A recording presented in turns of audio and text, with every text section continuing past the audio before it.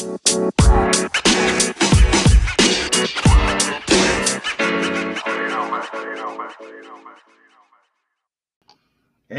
and happy Monday, everyone. It's your friendly tour guide and your point man on your personal growth journey, Bob Norman, and I'm here with the latest episode of Best Life 101. Here in Best Life 101, I talk about living your best life. But what does that mean to you? My question for you today would be, how do you define success? What does living your best life mean to you? Have you ever thought about what your best life actually is? Is it a lot of money? Do you think that would be your best life? Do you think that would make you happy? How many of you think that having a lot of money will bring them happiness? A lot of people do.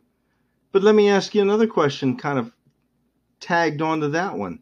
How many wealthy celebrities have ended up addicted to drugs or alcohol or even taken their own life, sadly? They had tons of money, but they were unfulfilled. And if you say a lot of money would make you happy, how much is a lot? Is $5,000 a lot? Is $100,000 a lot? Is $500 a lot? Really depends a lot on your perspective in your particular situation, doesn't it? How about travel? Does it mean travel or a great relationship? What does it mean to you? What does success mean to you? I just had a lengthy conversation with my son this morning about a job that he's going to take and his attitude toward that particular job. He's an archaeologist. And they asked him to work temporarily for the next 4 or 5 months in this other department that he's not really fond of. And I tried to impart my experience to him so that he doesn't have to make the same mistakes I did and can realize his best life earlier on than I did. And one of the things is that you got to do sometimes things that you have to do, whether you want to do them or not, or whether they're really popular or not, if it means getting you to that end result, which is that life that you want. You've got to pay a price along the way. You've got to work your tail off. You've got to make some sacrifices. And I tried to impart that to him, but more importantly than that, the conversation was about him knowing what he wanted, having a plan, and executing it. And I didn't know that early on in life. That's why I made all the mistakes I made. To have specific goals, and even more importantly, to have a clear picture of what you want your life to look like so you can achieve it, and he as well. You know, my whole life's been about service, standing up to bad or violent people, being one of those who stood between them and you, and I loved it. And I'm proud of it, and I still feel the same way. But I now also want to leave a legacy of love, kindness, hope, success, and strength to change the world by helping people design and live their best life, whatever it means to them. So in order to do that, I need to ask you again, how do you define success? What does your best life mean to you? What does it look like? Have you ever even thought what your best life would look like? How's it feel? How do you feel if you make it to what is success in your mind? Who's in your life at that particular point? Is there someone special or is there no one? What have you accomplished or seen or experienced, or where have you gone if you reach that best life? You've got to be able to visualize it. So let me ask you this way then.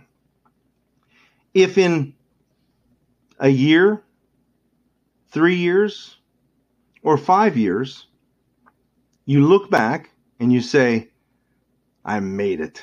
I did it. I designed my best life. What does it look like to you? And then maybe you can work backwards.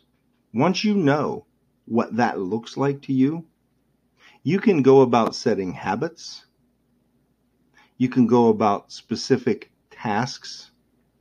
You can go about specific knowledge that you need or changes you need to make in yourself to make that a reality. So in 3, 5 years, or even next year, when you say, I made it, what did you do?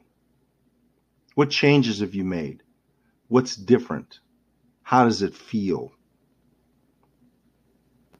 Listen, regardless of your answer, I promise you, you will never know if you don't first get clear on what it is and then make a plan that you can execute. And that's why here at Best Life 101, I say you're one decision away from a totally new blank. Fill in the blank with what you want to improve. But first, you've got to know what it looks like.